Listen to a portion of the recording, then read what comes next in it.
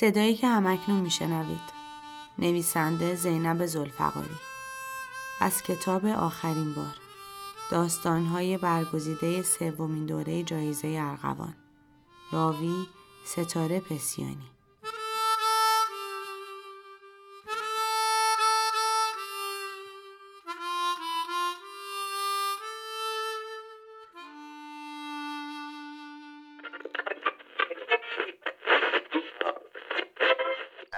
تهدید عراق به حملات هوایی در 5 خرداد 1364 مصادف با 5مین روز ماه رمضان 2 فروند جنگنده عراقی به تهران حمله کردند که در نتیجه آن 5 غیر نظامی کشته و 12 نفر دیگر زخمی شدند. توجه علامتی که همکنون میشنوید اعلام خطر یا وضعیت رمز است و معنی و مفهوم آن این است که حمله هوایی انجام خواهد شد. محل کار خود را ترک و به پناهگاه بروید.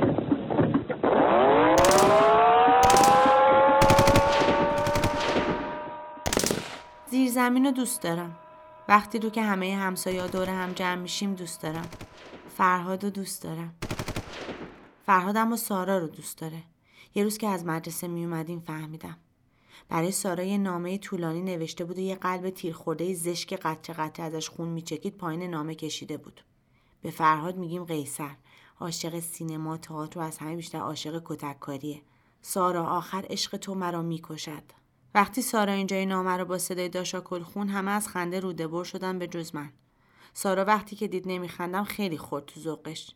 براش نوشته بود که اگه قول بده زنش بشه همه پوستراش رو که از مادر براش عزیزترم به اون میده. هر کاری خاص میتونه با اونا بکنه. اصلا آتیششون بزنه. ولی بعدش نوشته بود که تو رو خدا تو رو جون مادرت آتیششون نزن. سارا نامه رو پاره کرد و رفت. من تیکه های نامه رو برداشتم چسب زدم به جای اسم سارا اسم خودم رو نوشتم. وضعیت سفید میشه. چراغ زیرزمین که روشن شد زهرا خانم زن اکبر آقا صابخونه‌مو شروع کرد به داد و هوار. چشمم روشن اکبر، چشمم روشن، وسط این کشت و کشتار، وسط این جنگ واموده تو باز دست از هرزه بازیات بر نمیداری؟ بعدم رفت گیسای منیژه خانم رو کشید. به حساب تو هم میرسم، چش سفید. به چشمای منیژه خانم نگاه میکنم که سفیدی چشاش قرمز شده و از درد پر از اشک شده. چشاش اصلا هم سفید نیست، سیاه و براق مثل چشای فرهاد. سرمه ها با اشکای منیژه خانم شسته میشن و روی صورتش میریزن. منم یه بار سرمه مامانو برداشتم توی چشمم کشیدم، ماتیکم زدم. مثل مامان لبامو به هم مالیدم که همه جاش قرمز شه. بعد رفتم تو حیاط که فرهاد منو ببینه و عاشقم شه. اما اون حتی سرشم بالا نیاورد. حتما ناراحت شده که آرایش کردم و اومدم پیش نامحرما. مثل بابا. دلم برای بابا تنگ شده. وقتی با فرهاد عروسی کنم نمیذارم جبهه بره. پوتیناشو قایم میکنم یا اصلا میشینم به گریه کردن. ولی اون سرشم بالا نمیاره. ستاره امشبم تب کرده. ستاره همیشه مریضه، همیشه تب داره. مامان گفت برم دکتر مجید رو صدا کنم. دکتر مجید همسایه بغلی مونه، خیلی پیره. اتاقش همیشه بود تریاک میده. هن کنون با زیر پیرنی سفید و پیژامه آبی راه میاد تو. دستش رو روی پیشونی ستاره میذاره و از کیف مشکی پاره پورش گوشی پزشکیشو در میاره. گوشی خیلی یخه. فکر میکنم وقتی رو سینه ستاره بذارتش صدای جیز بده. مثل وقتی که مامان نوک انگشتش رو با زبونش خیس میکنه روی قابلمه میکشه تا ببینه برنج دم کشیده یا نه. به مامان میگه اگه ستاره رو به بیمارستان نفرستیم فلج میشه. دکتر که بیرون میره مامان چادرش رو میکشه رو صورتش و شونه‌هاش شروع میکنن به تکون خوردن. مامان منو خونه اعظم خانم گذاشت و خودش با آقا بیوک ستاره رو برد بیمارستان. اعظم خانم 8 تا بچه داره. 9میش هم حامل است. اعظم خانم همیشه حامل است. حتی وقتی بچه تو شکمش هم نیست بازم به اندازه یه توپ فوتبال جلو اومده از شکمش. دختر بزرگش معصومه 14 سالشه. 1 ماهه که طلاق گرفته. از اون روز همش میترسم که فرهاد طلاقم بده. میگن شوهرش کتکش میزده وقتی بچه‌شون گریه میکرده بهش تریاک میداده که آروم بشه. فرهاد منو بکشه هم ازش جدا نمیشم.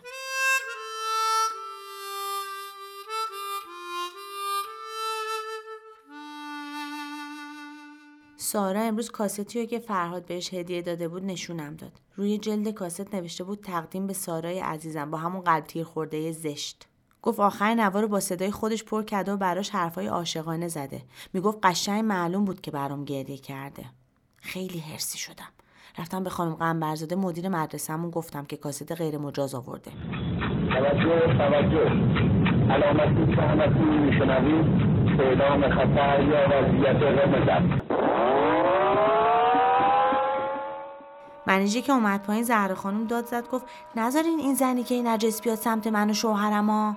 منیژه خانم همونجا جلوی در نشست. اکبر آقا به من چشمک زد و زبونش رو لباش کشید. حس کردم دلوردم با هم میخوان بالا بیان. مامان که دید رنگم پریده صورتم تو دستاش گرفت و گفت نترس مامان جون، الان تموم میشه. بیوک آقا گفت لعنت به صدام یزید کافر و همه گفتن لعنت. دلم می‌خواست بالا بیارم ولی جلوی فرهاد خیلی زشت بود. وضعیت سفید میشه. بیوک آقا گفت بریم پای رادیو، باز کجا رو خراب کرده کپک اغلو. تو پله‌ها بودیم که اعظم خانم جیغ زد. دکتر مجید افتاده بود روی زمین و میلرزید و از دهنش کف و خون میومد.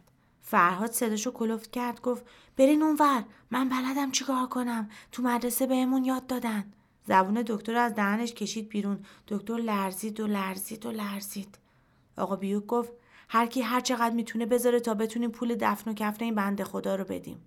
دکتر مجید مرد ولی من خیلی دلم برای فرهاد رفت. دکتر فرهاد من.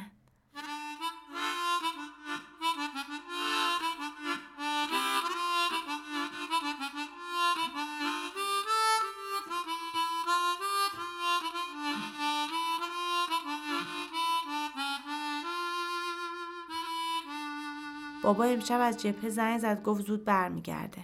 مامان تونتون سفره رو انداخت، خودش شام نخورد. منم وسط غذا خوردنم بودم که قاشق از دستم کشید گفت دیگه نمیخواد بخوری، پاشین بریم بخوابین. امشب دیگه یواشکی گریه نمیکرد، مثل بچه معصومه بلند بلند جیغ میزد. دلم میخواست برم از اتاق دکتر مجید تریاک بیارم بهش بدم تا آروم بشه. بابا اونقدرام بد نبود که مامان اینجوری از اومدنش ناراحت شد. شبایی که مسخونه میومد مامان کتک میزد ولی اونقدرام بد نبود. وقتی ستاره از تب گریه میکرد دستشو میذاشت رو دهن ستاره و میگفت خفه شو خفه شو، ولی اونقدرام بد نبود. حتی وقتایی که منو میفرستاد پیش اکبر آقا اون با دندونای سیاهش میخندید، هروئین میذاشت کف دستم و طوری دهنشو به گوشم نزدیک میکرد که نفسای بوگندوش تو صورتم میخورد و بعد آروم میگفت به بابات بگو خوب رگ خوابم دستت اومده پدر سوخته. اونقدرام بد نبود که اینطور از اومدنش ناراحت باشه. برای فرهاد نقاشی کشیدم با مداد رنگی‌هایی که خانم قنبرزاده بهم جایزه داد. وقتی بهش گفتم سارا کاست غیر مجاز آورده، از کمد جوایز یه بسته مداد رنگی 12 رنگه بهم داد. گفت دفعه بعدی 24 رنگیش هم میده. یه نامه براش نوشتم. می‌خواستم بعد مدرسه اینا رو به دستش برسونم ولی مامان گفت که امروز رو بمونم خونه. حتما چون دیشب بعد از اینکه از زیر زمین اومدیم خونه بالا آوردم فکر کرده حالم خوب نیست. می‌خواستم بگم اما نگفتم. منم مثل منیژه خانم نجس شده بودم. مامانم دختر نجس میخواد چیکار؟ بیوک آقا اومد پشت در اتاقمون رو چند تا تقه به در زد. مامان گفت تلویزیون رو روشن کنم و صداشو زیاد کنم، خیلی زیاد. چادرش رو سر کرد و رفت تو حیاط. بیوک آقا یه چیزی بهش گفت که اون نشست زمین و زد تو سر و صورتش. آهنگ پلنگ صورتی رو میشیندم و گریه کردن بی اشک مامانو تماشا میکردم. حتما بابا شهید شده. از فردا مثل وقتی که بابای مهنا شهید شد جلوی در خونه ما هم پرچم میزنن و شهادت بابا رو تبریک و تسلیت میگن. فرهاد اگه بفهمه بابای منم قد قیصر شجاعه حتما دیگه عاشقم میشه. همسایه بالا سر مامانم جمع شدن. اعظم خانم و زهرا اونو به گوشه دیوار کشوندن.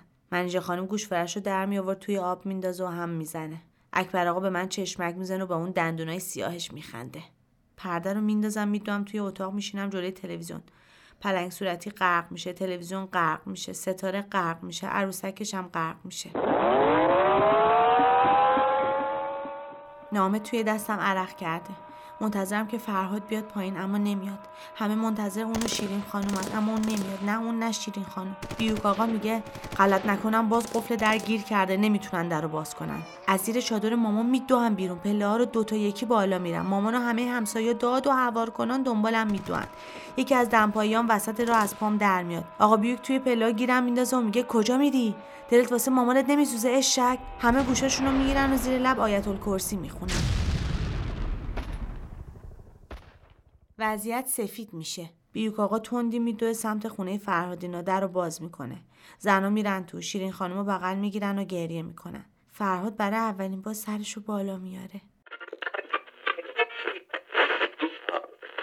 مامان میخواد بره شهرستان پیش اقواممون. بابا رو اونجا خاک میکنم، منو نمیبره. میگه بمون پیش شیرین خانم چون امتحانام داره شروع میشه و باید درس بخونم. از اینکه انقدر خوشحالم و لپام گل انداخته از خودم بدم میاد. وسایلمو جمع میکنم و میرم خونه قیصر. فرهاد برای دومین بار نگام میکنه. پوستراشو میزنه زیر بغلشو میره بیرون. از وقتی بابا شهید شده منو میبینه. شیرین خانم بعد از شام بهم املا گفت. جامم پیش خودش انداخت و چراغا رو خاموش کرد. رفتم زیر پتو و گریه کردم. خیلی دلم برای بابا تنگ شده. کاش میدید که دارم عروسی میکنم و فرهاد چقدر عاشقمه.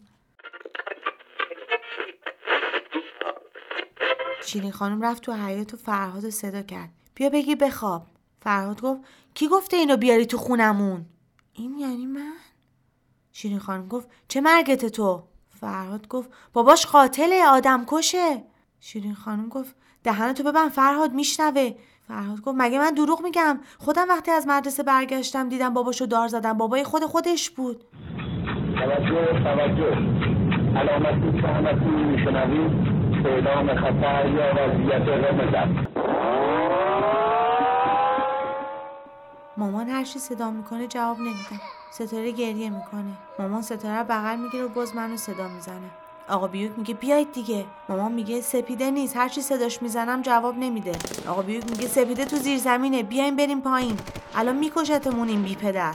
از لای در کمد بیرون رو نگاه میکنم. همه باید زیر زمین برن تا بتونم ناممو از خونه شیرین خانم بردارم. اصلا همه پوستراشو آتیش میزنم.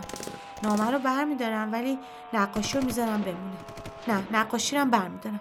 زیر زمین رو دوست ندارم. وقتی رو که همه همسایه‌ها دوره هم جمع میشن دوست ندارم. فرهاد رو دوست ندارم.